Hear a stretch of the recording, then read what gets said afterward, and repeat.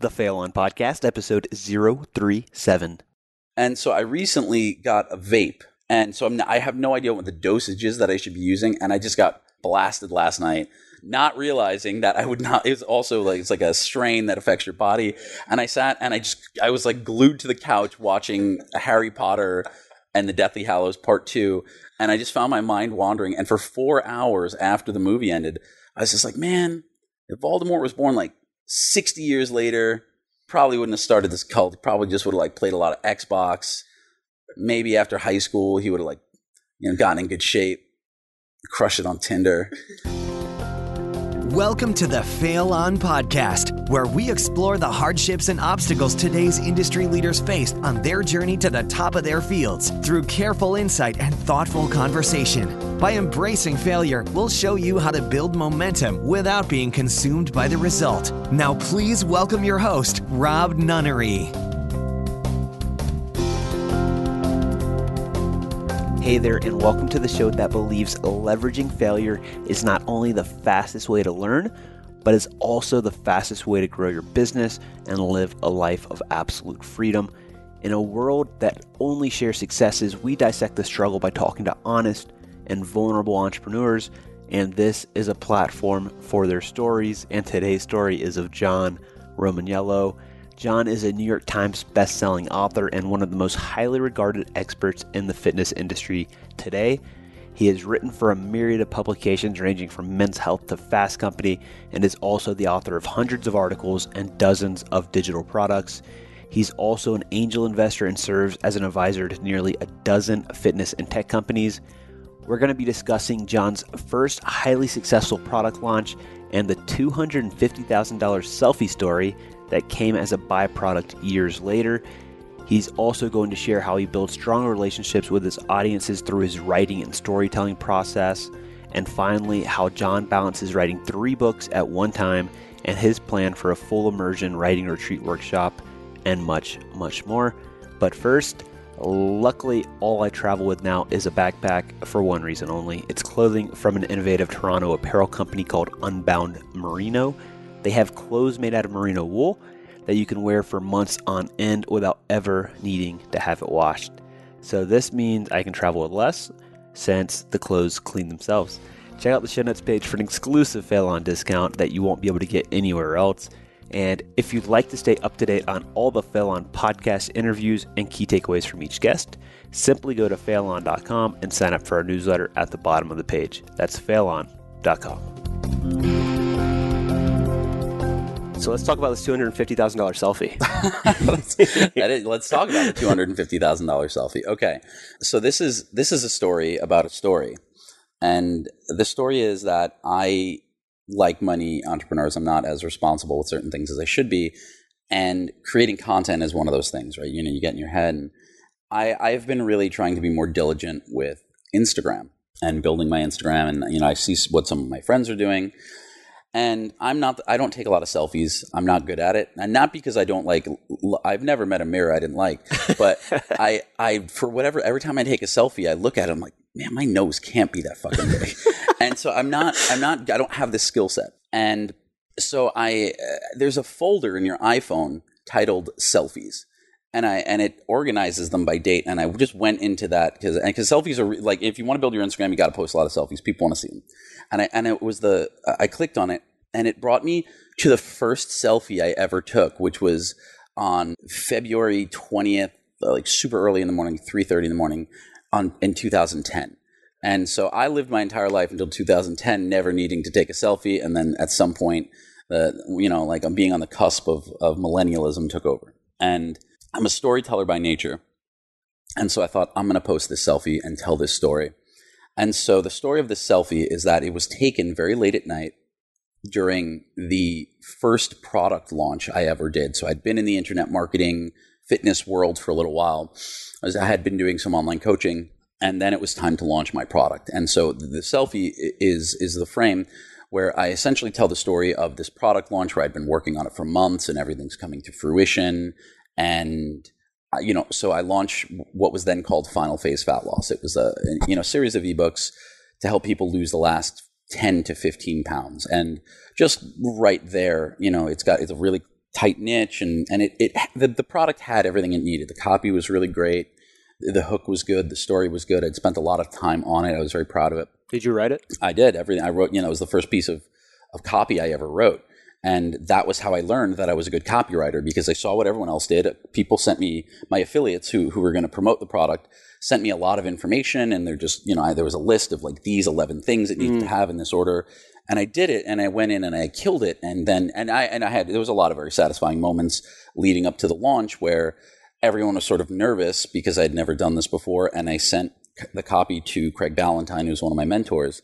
And then he sent it to another one of our affiliates, a guy named Mike Geary, who a very successful guy, had like a 900,000 person list in 2010.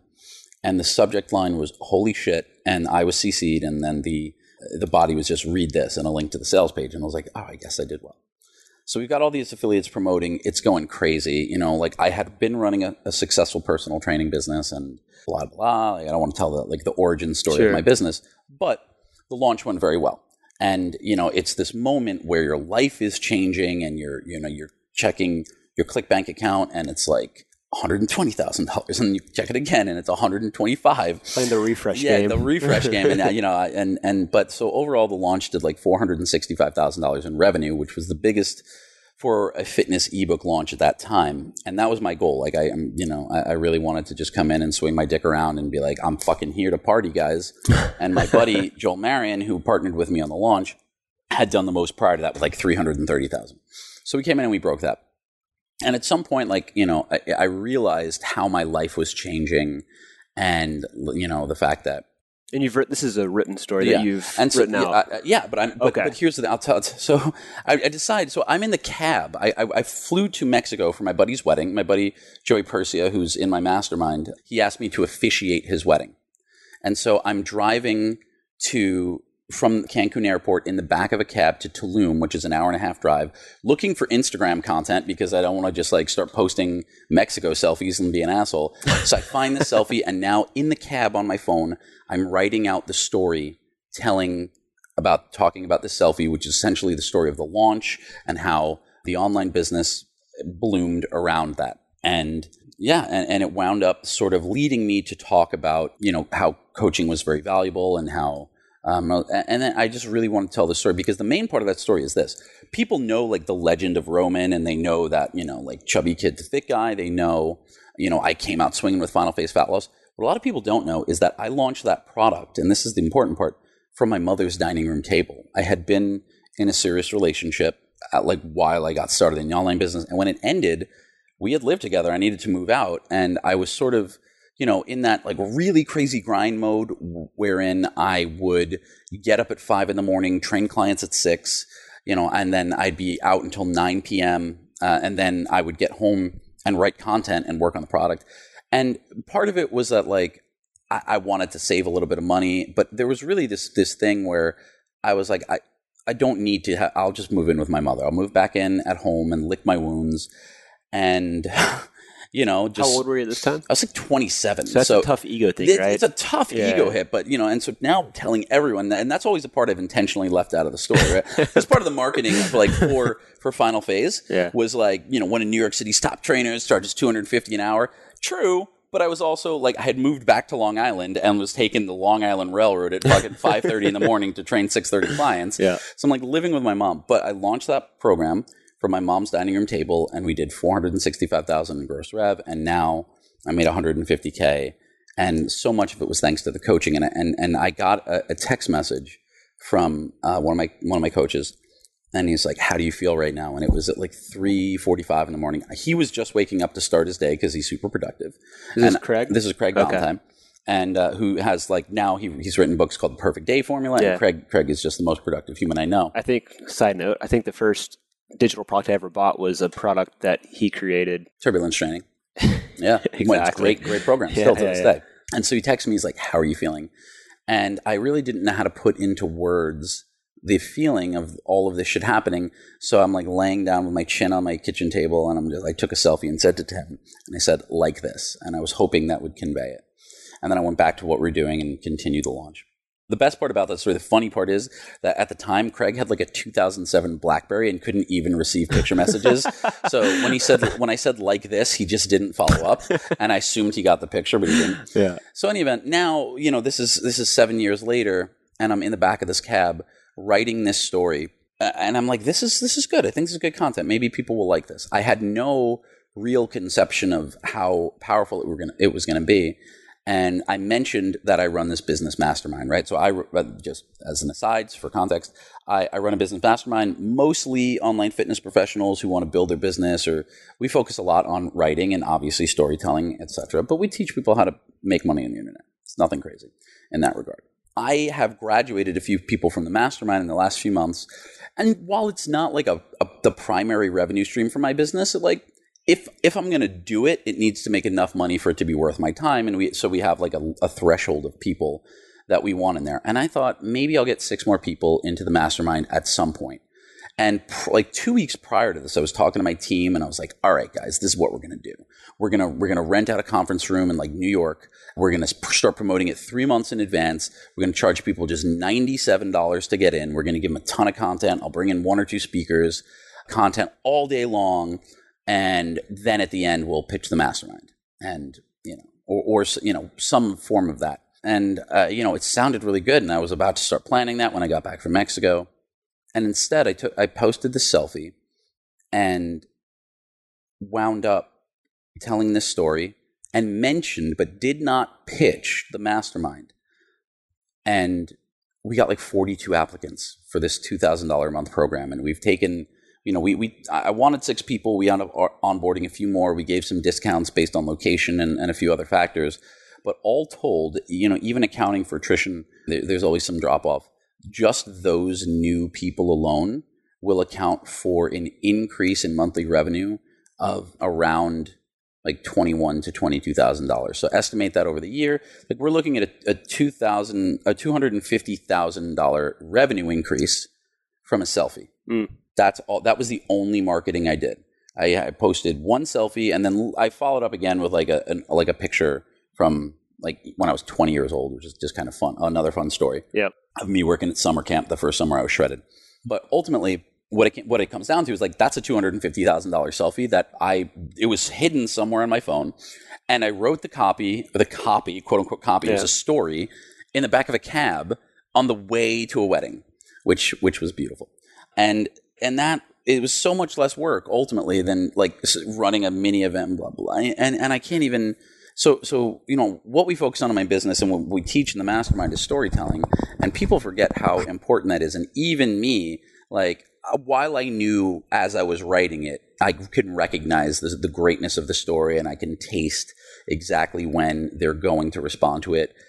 I could not predict that the non-pitch, the just hey, we got this other thing. If you're interested in learning how to do it, was going to fundamentally like blow it up that much. And it's crazy how little marketing I did. And the interesting thing is the mastermind has always succeeded because of word of mouth. I mentioned it when I first started it 2 years ago, and I funneled a bunch of people in. And then after that, I've never really done anything. Was your intention writing that article or writing that story to get sales, even though you were pitching? No, I honestly, I didn't realize until I got to the bottom, I should probably mention the mastermind. Yeah. I just wanted to tell a good story because my COO, Jeff, is constantly, he's like, if you want to build Instagram, you got to post every day. And I was thinking, and he had sent me a text while I was on the plane. He's like, it's time for a selfie today. Find some good lighting. He was just like yelling at me because Jeff is like is COO of the business, but also my life. And he's like, you need some fucking content on your Instagram. Find something to post. And I was like, fuck, my nose is so big. And I had this one selfie where I looked good, and I'm like, I'll post this and tell this story. So not only was my intention not to pitch, I just wanted to tell a good story. And at the time I was writing it, I was just trying to get some Instagram content so Jeff wouldn't yell at me. And it became this entire other thing. And even though I knew that the story, because it's a good story. It's it's not quite rags to riches, but nobody knows that like Mama Roman was serving my buddy and I like chicken cutlets as we're writing these emails that are going to go out and bring in hundreds of thousands of dollars. And and hats off to my mom for keeping us fed and letting us just like crash on the couch and the whole bit. And just for context, we're in your actual apartment. We're not in your mom's house right now. Right now, no, we are no longer. No, so right now we're in my apartment in the West Village currently. So you graduate to your own place. Yes. So I moved. So I lived with my mom for like another month after that, and then the next thing I did was I got this insane high-rise apartment, in Hell's Kitchen with a roommate of mine. I was still frugal and not being crazy, but it was at the time where like there was this big wave of gentrification, so a bunch of high rises went up to keep, there's a lot of demand, so it kept there were a lot of supply, kept the demand low, and we got this ridiculous 2-bedroom that no one had ever lived in before. We got 4 months free on the lease, so we signed a 16-month lease, and so they amortized that over the course of it, and I think it was like $3,400 a month, which by New York City standards is for 2-bedroom. For 2-bedroom, is crazy. Yeah, and so I was paying like $2,000 a month, and she was paying $14,000. And it was not like the roof deck was it was insane. It was the most insane thing. It was like a pool and all this shit. And 2 months prior, I was like living in my mom's room, at my mom's place, and like launching a product from her dining room table. Just in terms of, so it's an amazing story, but just in terms of when that was like your first real success. Would you say like in terms of financially? I mean, that depends on what you look at, right? So the personal training business was doing well. I mean, I was doing over $150K a year, which is, depending on how you look at it, either very successful or modestly successful. But grinding pretty hard for that, right? Yeah. I mean, definitely. Like when I decided I wanted to make more money, the first thing I did was work more hours. Yeah, and I come from that like old school blue collar Italian mentality where I used to take clients from I would start at 7 a.m. and end at 7 p.m. And then I started taking clients at 6 a.m. and ending at 9 p.m. And so, I occasionally like raised my prices and things like that. But ultimately, I just, did life harder. Sure. And that was, and it made my life harder. And so this is the first real success where I can now see I have some leverageable assets and there's an arbitrage point where I can build from this. And, like with the personal training stuff, I had 1 or 2 guys working under my banner, but ultimately it came down to the fact that the less I worked, the less I made, and the less I worked, the less I worked, which means that like if people don't see you training, you stop getting leads and things like that. And so, and it's sort of like that in the online world, right? If you stop creating content, you kind of disappear for 2 months, things slow down quite a bit. Totally. Even if like me or you've got a big backlog of stuff. So that was the first real success. It was, and I wanted to document it in the picture that I took and taking, a slightly less endearing, more vulgar, picture of your ClickBank account with $150,000 in it is something that people do. Yeah. But, that's really cool. And so this $250,000 selfie from 7 years ago was something that I carried on my phone, not realizing it or not wanting to delete it because of whatever sentimentality was attached to it. And then on a whim, in a cab in Mexico, because I needed content so Jeff wouldn't yell at me, I posted it. But the most important thing there is that the storytelling is the thing that I've trained to do every single day my entire life. Since I was 8 years old, I've been telling stories. So not necessarily writing. Writing, yeah. No, I told, writing when I was well. 8 years old, I told my mom I wanted to write a book. And she asked why, and I said, because books make me happy and I want to make other people happy. And so that's always why I've always been a writer. And so, to sit and write a beautiful story in a cab, that part is not unusual for me. The idea of what happened as a result of that is certainly that's not as common. I'm not writing $250,000 Instagram posts, frequently.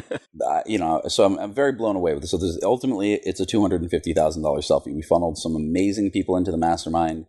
I've already started doing some coaching calls with them. We've got our next meeting in a couple of months, and they're all incredible, high-level people, and really excited to work with them in all sorts of different businesses. And it's crazy. And then I don't have to do that other marketing bullshit where I try to get people to a live event in the 90s. It's like pushing versus pulling, right? Exactly right. So the writing stuff's really interesting to me because I've been writing a bit more now, and I took a big break. It's always made me happy as well. In college, I was super emo and writing blog posts about my life and poems. A lot. Yeah, I wrote. I was in a couple of bands. I wrote a lot of song lyrics, and most of them were very angsty, very angsty song lyrics.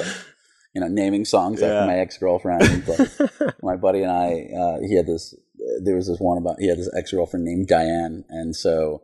We each wrote a song about our ex-girlfriend, sort of apart from one another. And I came back with a song called Cat with a K after my ex-girlfriend. And he came back with one called Don't Say the D Word. And I was like, we can't have both of these on the same EP. Like, it's very interesting. But so, yeah, writing for very emo in college. I feel you. No, but I've gotten back into it, and it's been like a big break since I started writing again. And it's connecting with me a lot. And I know, like, when did you start taking writing seriously, I guess? Like, so I think that there's a lot of the positive feedback loop that really forced me forward, because I was always naturally good at it. Because when I was a kid, I just disappeared into books. I read a lot. I was a very bookish kid. I played a lot of video games, but I played a lot of RPGs. And so I was always being told stories. And, I wasn't really, like into shoot 'em ups. I played Final Fantasy and Dragon Warrior and Zelda. And when I got into middle school, or even elementary school, I would have assignments and I would write stories. And I remember there was this one occasion where Mrs. Hockler, who was like my fourth grade teacher, pulled me aside and she's like, I need you to show me, you're not going to be in trouble if you tell me now where you copied this story from. And I was like, nope. And so that was the first instance. And then I started, getting praised for my writing, and I was just like, okay, well, I'm good at it, and everyone tells me how I'm good at it, and that makes me feel good, so I keep doing it, and I keep writing it. And then when I was like 14... This wasn't like, you're studying it. This is like just naturally you're writing. Right. And good feedback. Reading and getting good feedback. And then when I was 14 or so, I had a teacher who encouraged me to submit a short story. I just so everyone is aware of the type of nerd that I am. I have a lot of tattoos. One of them is on my elbow is a 20-sided die from Dungeons and Dragons. Like, I play D&D. I'm very proud. I'm proud of my $500,000 launch. I am prouder of my level 8 paladin, Trevelyan Dagmore. And so I played a lot of D&D, and I was the kid you would see with his like 4 other nerd friends playing Magic the Gathering at the lunch table in high school, because not that there's anything wrong with it, but like we were so uncool, we didn't even have a conception that maybe we should do this shit in private at home. We just like needed to get in a 30-minute Magic session at school. So it's big nerd. And a teacher, it's like, you love this shit. Why don't you submit to like Dragon Magazine or Dungeon Magazine or Scry? So Scry is the type of magazine you would read if you wanted to learn how to build like a sick fucking Magic deck. And so I submitted, and I got my first piece rejected. But then after that, I got some good feedback. And then after that, I got 3 or 4 pieces published in a row in these magazines. And I didn't really tell anyone, which honestly was like my attempt at modesty, hoping that someone would find them and be like, dude, why didn't you tell me about this? Because none of my friends read it. But, I started getting paid for articles. And then I was always writing for school. And then by the time I was in college and I had found fitness, the only way I've ever been able to make anything real or truly process it is by writing about it, by journaling. And so when I went through this big body transformation, the only way to make it real for me was to write about it. And so I got my first article published on what was then T Mag and is now T Nation in like 2002. But as that was happening, I was at a school where I was in a creative writing program, and I was like learning the craft of writing and starting to take it very seriously. And, I was exposed to a couple of different types of writers. Like, I am not known for exercising economy of words. And at the same time, I fell in love with Hemingway. And I was like, this person is amazing at that, but that's not my thing. And, just really reading and loving and falling in love with the craft and, hammering things out. And I just kept working at it and treating that like my job. No matter what else I was doing, I was always writing. Like just writing internally just for your own, or were you actually trying to post everything that you got out of your head? At the time, I wasn't blogging, but I was very active on various forums, writing very well-written thoughts. Got it. Polemics and diatribes, but also writing articles primarily in the fitness space, and then sort of writing some lifestyle. And then it just kept evolving in all these different ways. And then it was business, and then writing about writing is kind of the thing that I do now. And it just kept, and then writing books and writing ebooks and all of this stuff. And the thing that always helped me stand out, regardless of how good my content was relative to everyone else, which is like very good compared to others, not as good as some. And it was just, the writing is where I was able to stand out. And it's just always been very satisfying to me, and to teach and to be able to do that. I know we were talking earlier because we were trying to meet in Venice, but you mentioned that you had, I don't know if you're still doing this, but you mentioned you're doing a writing kind of boot camp, right? Yeah. Or, So this is I put this on Facebook. So I'm always like in awe of how stupid I am. And I think that in general, if there's one rule you should try to apply to your life, it's take pleasure in nothing more than violent exposure to your own ignorance. And anytime you can be this wrong about something, it's amazing. So I was on a call with one of my mastermind members, a guy named Jason Phillips. He's one of the top CrossFit nutrition coaches in the world. His business is killing it. He's amazing. He's an amazing guy. And, we talked about how he had been traveling around doing all these seminars. And I was like, nah, man, you got to make people come to you. We'll set up so you do 4 events per year and people will come to you and you'll certify them. And then we just kind of the call lulled. And then toward the end, he's like, well, what about you? You can do some more live events? You're so good at them.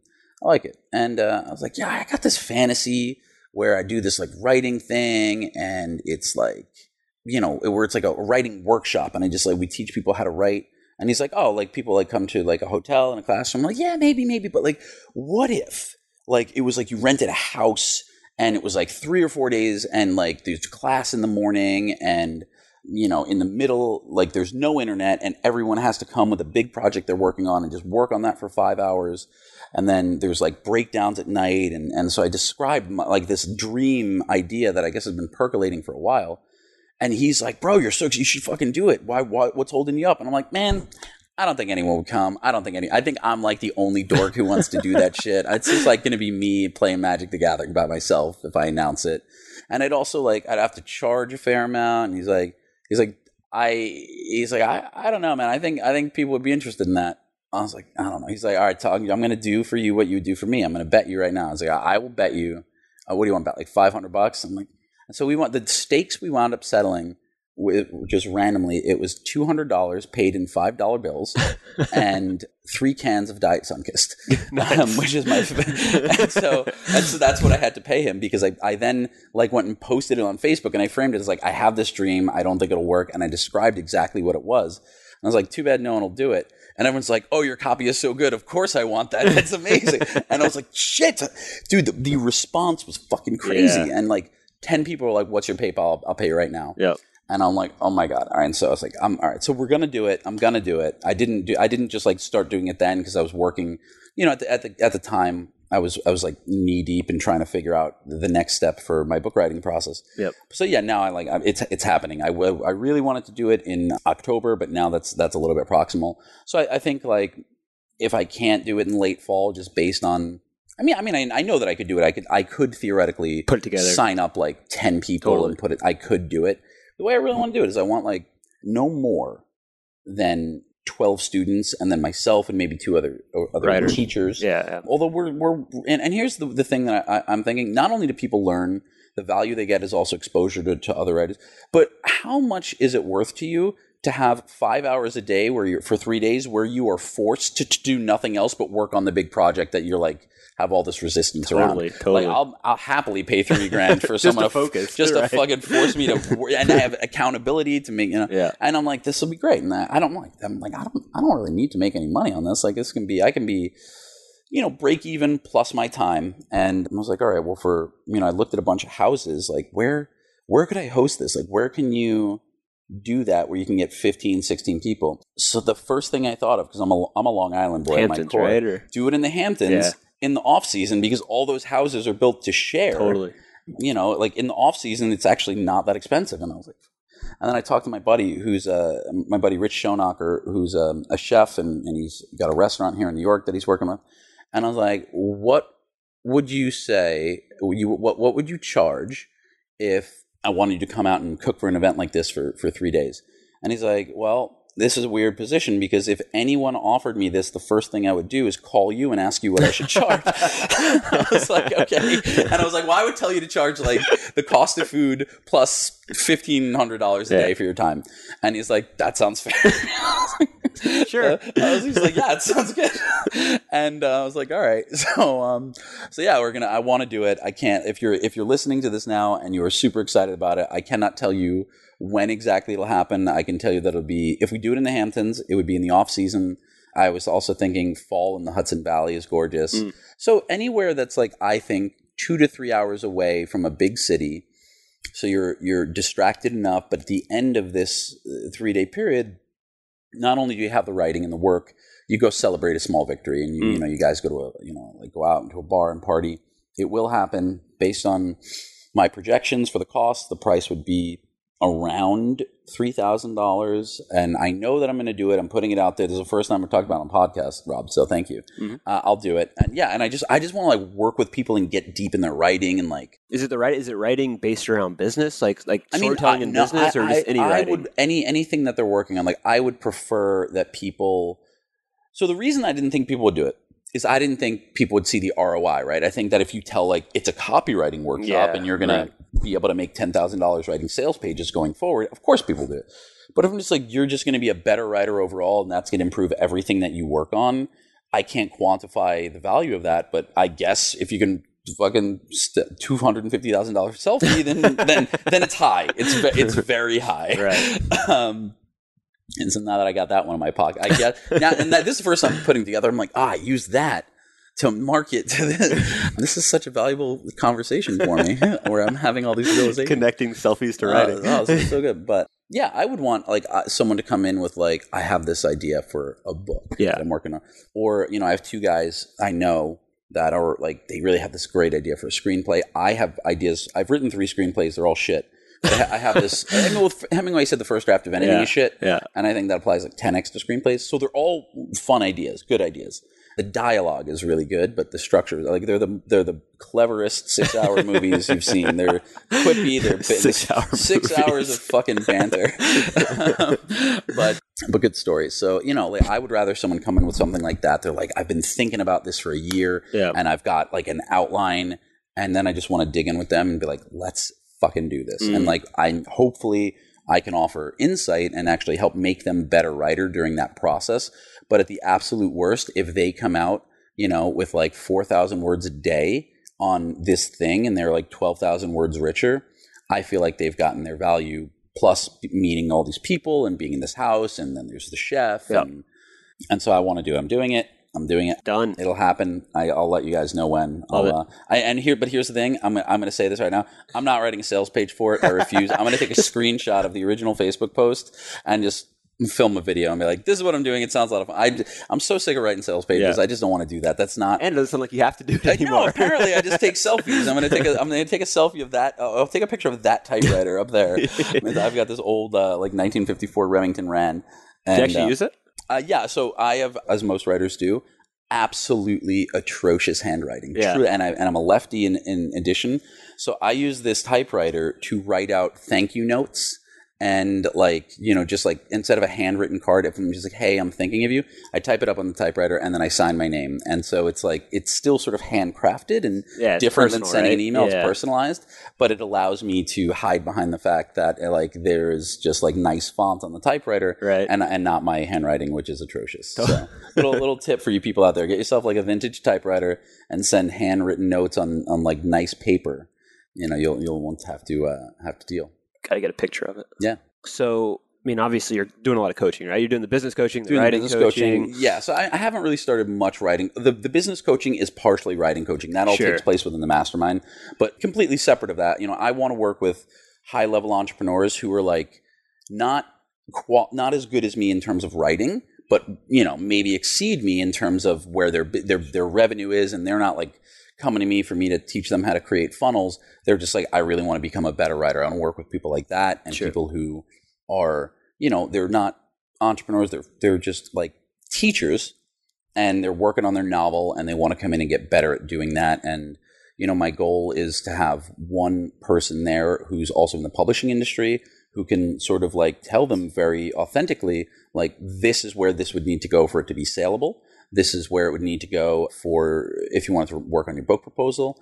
So I really want people to get a lot of value. And I've been very blessed in my network to meet people like that. And, obviously a couple of years back, I had a book that was very commercially successful and emotionally successful, and for which my co-author, Adam, whom I know he and I were paid a very large advance. There's a really good article on Tim Ferriss. It was on Tim Ferriss' site. Yeah, that's an amazing article, by the way. Thank you. Oh, man. Yeah, I literally copied that whole article, put it into a note in my Mac, and I'm okay, when I'm doing my book, I'm keeping this and following this step by step. I got a lot of good feedback on that, so I wrote that article. It was about 7,000 words at the time. I think they've added to it now.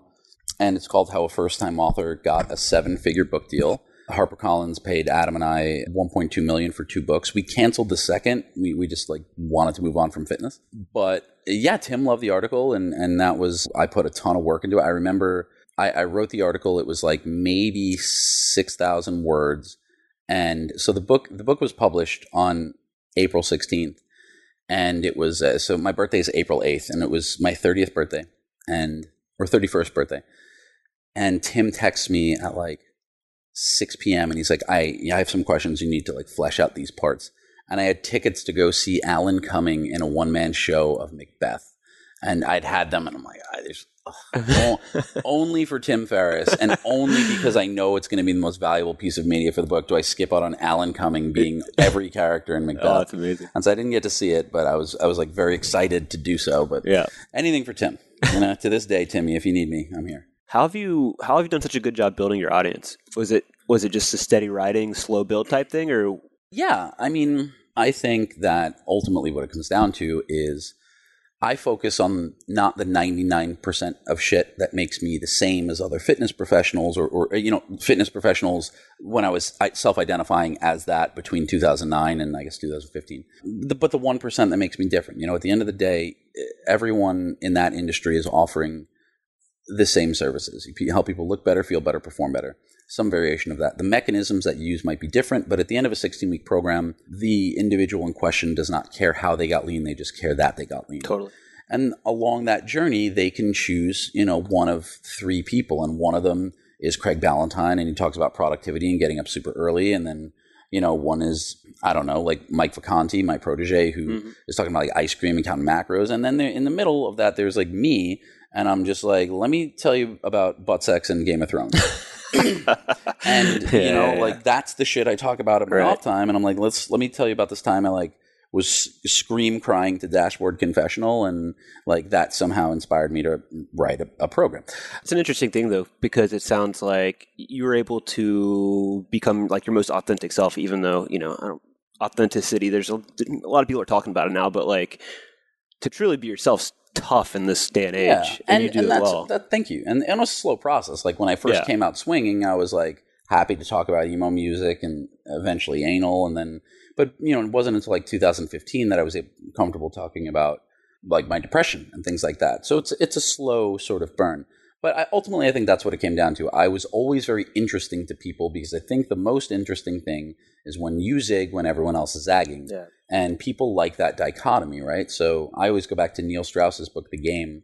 If you guys haven't read The Game, if you think it's douchey because it's pickup artists, it's actually it's a retelling of the hero's journey. It's beautifully written. Neil is, and I hope he hears this because Neil's a good friend and I've learned a lot from him. I believe that Neil is the most seasoned storyteller of our generation. He is absolutely one of the voices of, and I'm very blessed to know him and learn from him.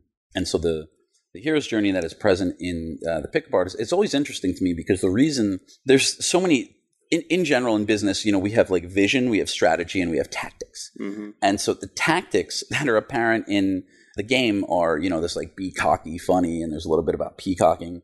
And it's so funny to me that worked for Neil for very obvious reasons and wouldn't work for me for those same reasons. Neil coming out swinging and just being overly confident. And, Neil's short. He's 140 pounds, good looking, funny guy, but just kind of looks a little geeky. I walk around 200 pounds lean with tattoos. If when I behave in an overly cocky manner, all I'm doing is confirming people's expectations of who they think I'm going to be. Douchebag. Right. And so, I come out and I'm talking about Harry Potter and people are just oh, that's interesting. And I'm I've got this, it's this Dungeons and Dragons tattoo. Right. And that is interesting to people. So, I was such a change from the intentionally vanilla sort of PG world of the fitness industry that I was able to gain an audience very quickly, and everyone's like, "You're the fitness Tucker Max." I don't think that's true. But I mean, if that comparison, stuck, I wouldn't have been upset about it. Tucker's become a great friend, and I love his writing. Yeah, it's unapologetic, right? Right. I don't, that's the thing. I'm not going to be weird about the shit that I did. Yeah. I did those things. Totally. So let's talk about them. I have some guys with whom I've grown close who are in the mastermind, and one of them, a guy named Adam Ali, who runs a site called Physiconomics.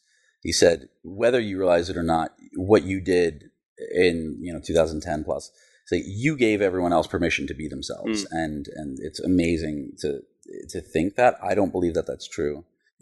I'm not.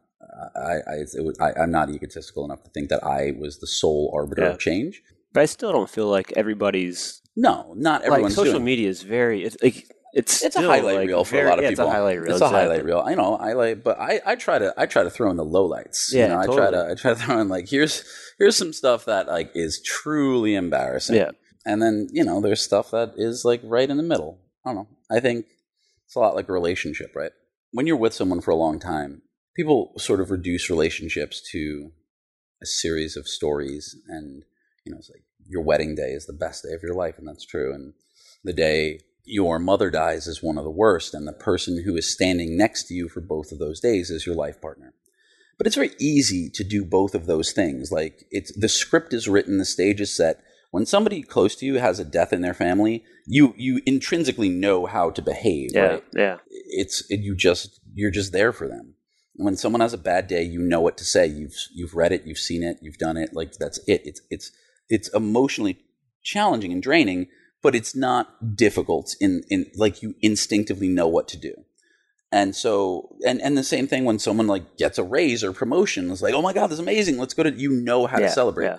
But it's all those like middling days of just like epic mundanity. Yeah. Then how you interact with people on those days when you're not excited, when nothing particularly good has happened, when you're just in the routine and there's a lot of just, like hamster wheeling for life, how you interact with people on those days, that is the real meat of any relationship. And that's why romantic relationships are harder than friendships, because friendships are built around mundanity. Yeah. And, just like, just come over and I guess hanging out with nothing to do, right? Just play some video games. And I'm like, one of my best friends, a guy named Josh, when we were growing up, he would play he loved certain video games that I didn't. And it was when I was building my business. And I would go to his place and he would put Skyrim on, which was a great game to watch, but I didn't want to devote 90 hours of gameplay. And I would watch him play it as I was like writing client programs, and like we would just like hang out and order food, and it was an amazing day. Just proximity, right? Hanging out with your buddy, just even if you're close. Not talking, just. So I look at my relationship with my audience as that. It's not just how we're doing during the launches. It's not just what I write during the bombing at the Boston Marathon. It's how I'm able to interact with them on all the days where nothing special happens. And if I could be a bright spot in their day, if I could make them laugh, or if they can just feel comfortable being like, hey man, like I'm just bored with my life. Is there a book you recommend? If I can help them through that, then I'm their guy for life, because we have more of those days than anything else. Totally. That's a good point. How do you I'm just trying to think. Gary Vee always talks about, and I know you know him well, he always talks about document, don't create.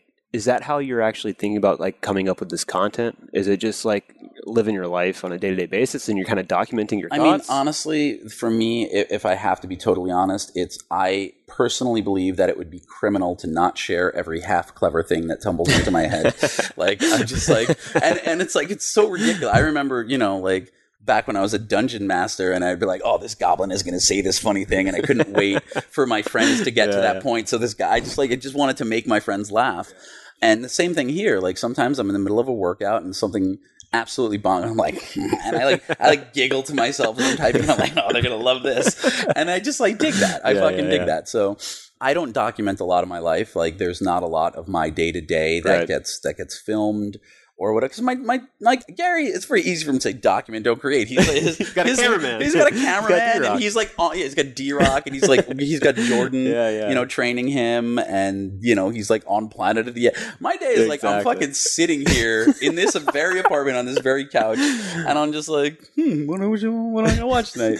And I got last night, so I use a little edible marijuana from time to time for anxiety management, and so I recently got a vape. And so I have no idea what the dosage is that I should be using. And I just got fucking blasted last night.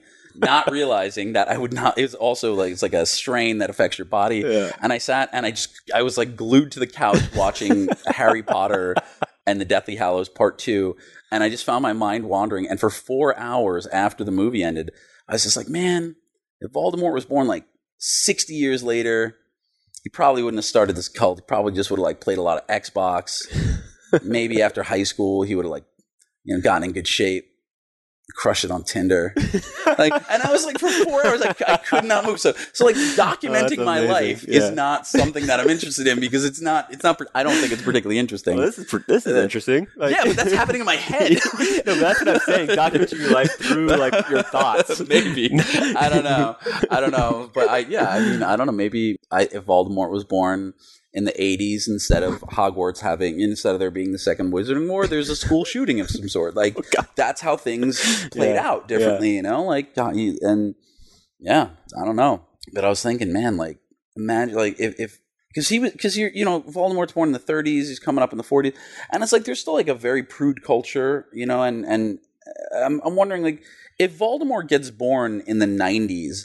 And, he grows up in the age of Instagram thoughts, and it's super easy for that guy to, I don't know if you've seen young Tom Riddle. The guy was a looker. Yeah. Like, if it was super easy for Tom Riddle just like go out and get laid, would he's like, all right, I'm the heir to Slytherin, but am I going to take over the world, or am I going to use that in my Tinder bio to, I don't know. I don't know, but I feel like, that's very, I don't feel like anyone in our generation is like rising up. They're thinking, you know what? Despotism. That's where I gotta go. That's the move. No, people are just like, oh, I gotta fucking take down Dan Bilzerian with my follower. Exactly. And that's what Voldemort would have done, I think. So I had that thought because I was glued to my couch because I had no idea how much to smoke or to vape, I guess, because it's new to me because I've never done drugs. I had lived my entire life like I've never smoked a cigarette. I've never I didn't smoked realize weed. that. Yeah, so I mean, like, meanwhile, I see on your bookshelf it says ecstasy. yeah. So somebody gave me a book. So I'm a really nerdy guy, and so when I get into something, I'm like gonna read everything about it. And so I believe that there's a lot of value in MDMA, and a couple of the studies just moved to phase 2 to treat alcoholism, and then there's some for like major depression. And so I've been playing around with some recreational MDMA. And I'm like, well, it's MDMA, the complete guide, or it's ecstasy, the complete guide. So I'm going to read every book I can find and scour Reddit. Yep. I'm not just going to start putting things in my body. I'm not as cavalier. Like, sure. but that's the difference, right? I guess that's the piece of me that's like an entertainer, right? I am on Facebook. I'll talk about like, I was rolling faces one time. But, back home here, I measured out the exact amount to take based on my body weight and halved it based on the fact that I wanted to, to low dose instead of microdose. And, it was a thought out decision. It wasn't just like cavalier. Yeah, exactly. Yeah. And it's like, very, but, you don't. Last night wasn't very thought out. No, last night I was like, I'm experiencing some anxiety, and I'm gonna put on Harry Potter, which is comfort, and then I just got glued to the couch, and so I don't actually know how the fuck we got there. But my point was that documenting that probably would be funny to some people. Totally. It's I don't know. So documenting the thoughts, I think, like of what Voldemort could have turned out to be. Yeah, he could have been something special. I feel like Voldemort might have his own reality show. Tom Riddle would, he was a good-looking kid, could have killed it, but I feel like you're growing up in a very prudish era. He's not getting laid. Because nobody's getting laid, because the only way to get laid is to like meet Lily Potter day one and and just like be her boyfriend forever, and then you have like why does everyone idolize James Potter? He was an asshole, and there was the one girl, Yeah. And I am Voldemort. If you've read the new play, he got along with Bellatrix, which is not braggable. She's out of her fucking mind. So. Yeah, I don't know. I feel like Voldemort, born the same year as me, turns out very different. That would be, I'd love to see that. It's J.K. Rowling's next book. She should. Yeah. My wife and I we were just in Scotland for about 3 weeks, and we were staying in this cottage. I've got friends there that have these cottages, a bunch of Airbnbs they rent out, but it overlooks J.K. Rowling's house. Oh wow!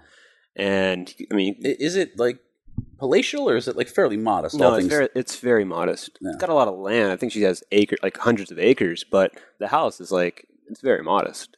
Good. I mean, how much do you need? Yeah. But I mean, that's just one of her 4 houses. But Sure, but like if you're gonna have 4 houses, like they should like how many bedrooms? how many palaces do you need? Right. Yeah. I don't know, man. Like I've got a 3-bedroom apartment in Venice, and I have this lovely 480 square foot, like palace here in New York. But this is it suits my needs. And, yeah, exactly. I'm past the point where I like want to care about what it looks like, and I mean, it's decorated how I want. It's the exact amount of space I need.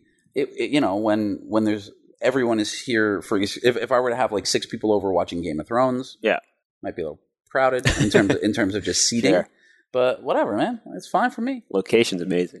It is, yeah. We're right in the heart of the West Village. I really like it here. So, yeah. My point is that like document, don't create. I think works very well for Gary. For me, I'm just like share whatever you think people will love, and I like to do that. And I think I've gotten to the point where I tend to think in pretty direct lines and fewer abstractions than I used to.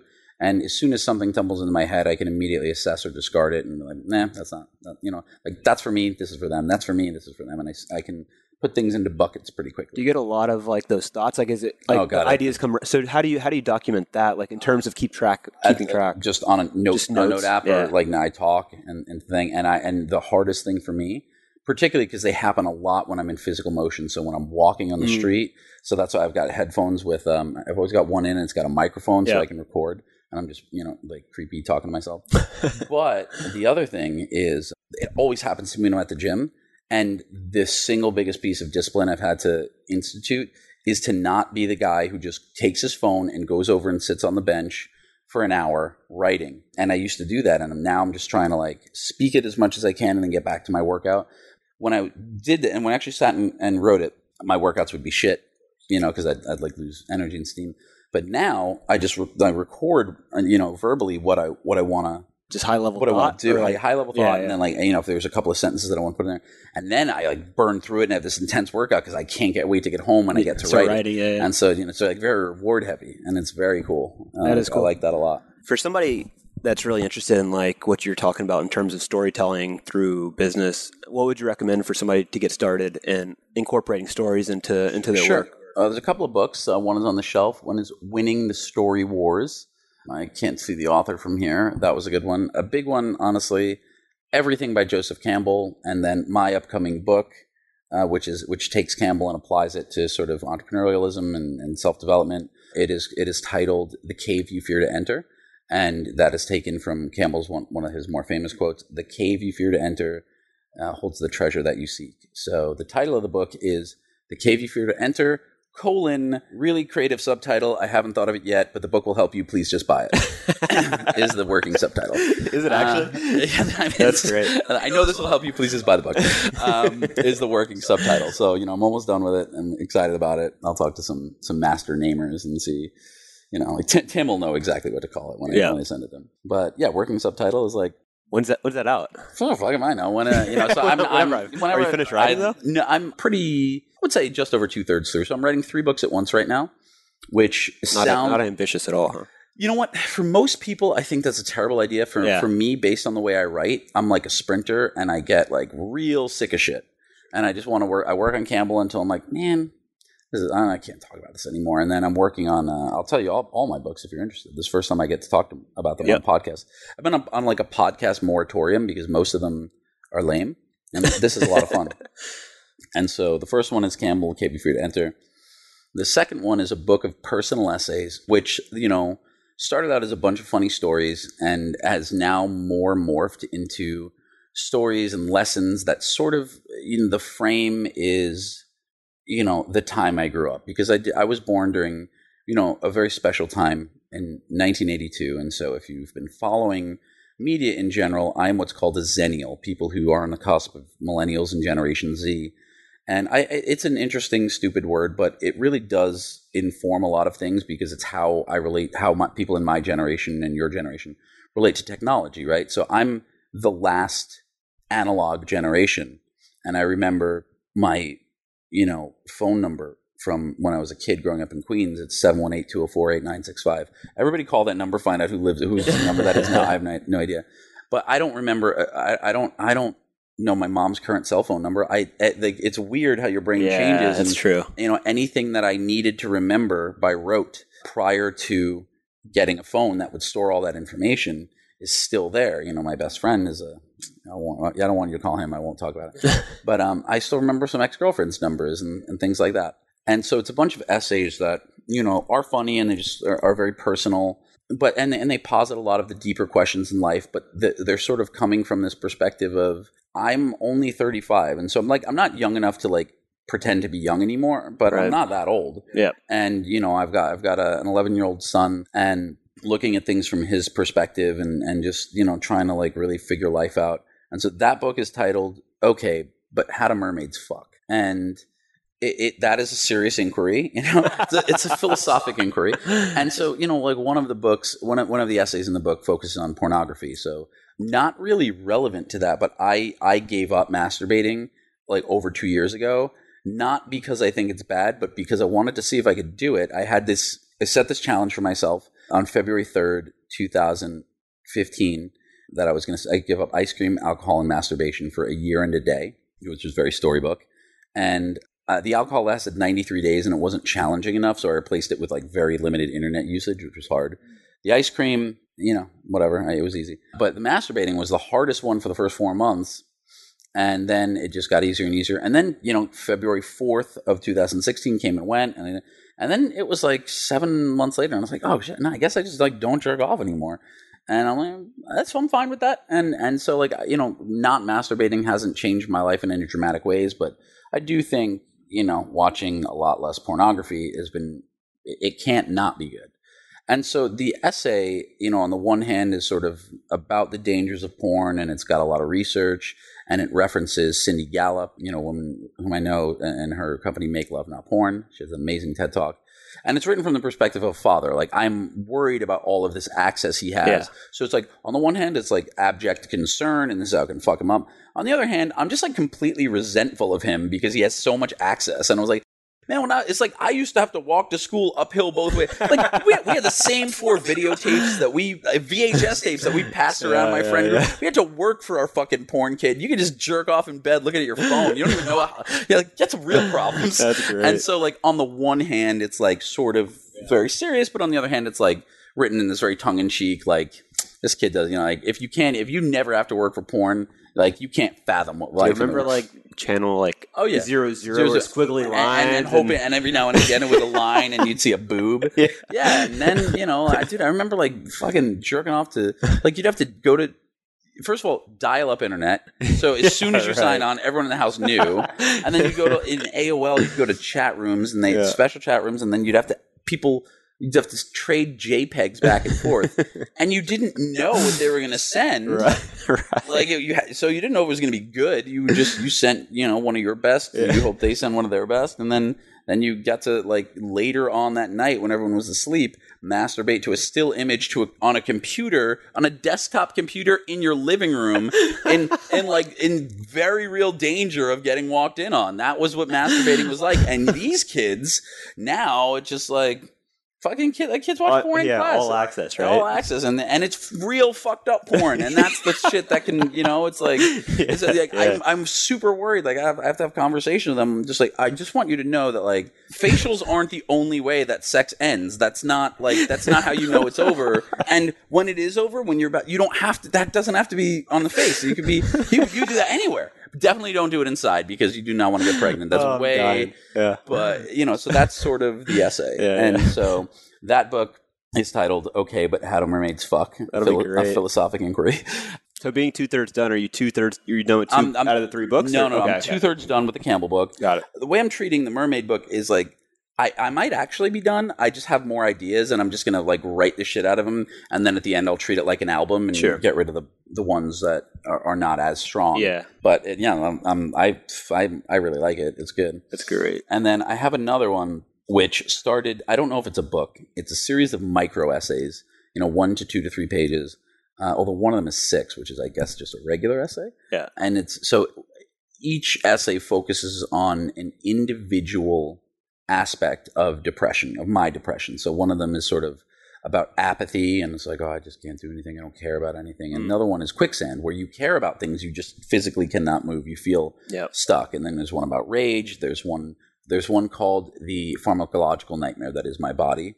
And so, like people who suffer from depression like me usually have very high stress. And so I wound up with both back pain and ulcers. And so I have to take things to medicate for these, except if I take painkillers for my back pain, it upsets my ulcers and I start spitting up blood, and that's exacerbated by the antidepressants I need to take. And there's this ADD medication, and so sort of like this Tetris of when I have to take what so that I'm not upset. And it's just like, as a guy who like presents to the world is very healthy and who in other ways is, that's, there's a lot of weirdness built around that. So, and that book is, it'll be a book of micro essays. I don't know if I'll release it for free or what I'll do, but in any event, it's titled, So as it turns out, I'm pretty fucked up. Focus on my struggle with depression and suicide, but from, again, a tongue-in-cheek manner. So. Yeah. Plan on bundling those together, selling them all like kind of the same time? Campbell is going to be sort of on its own. I want to sell that to a publisher or direct publish it and have that, because like that's part of my business.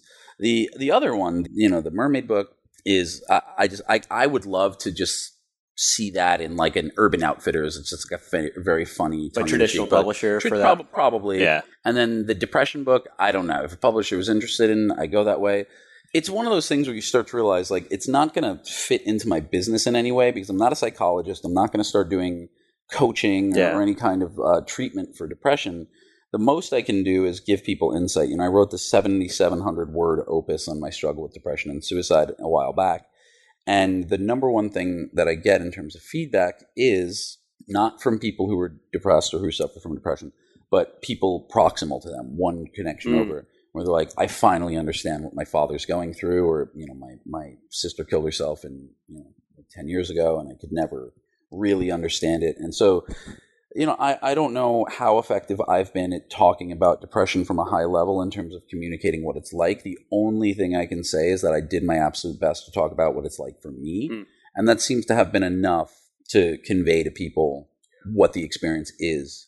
And that, is like, I don't know what this book will be or if it'll be a book, but that seems to be the goal there. Got it. But in a way less serious kind of manner. Sure. Well, as most of your writing kind of tends to be, but with the mental health stuff, serious thing, I do veer more toward the serious, and there's not a lot of in that piece on depression. I don't think there's any jokes at all. Yeah, but so it'll sort of like there's this, like in the rage one, one of the hallmarks for me is my temper gets short, and I just find myself getting insanely angry over absolute nonsense, and I'm like to the minorest transgressions are.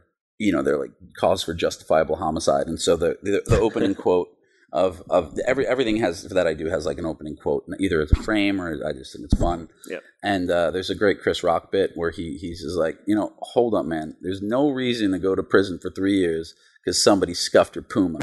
And then there's like a follow-up quote where he's like, don't listen to Chris Rock about anything.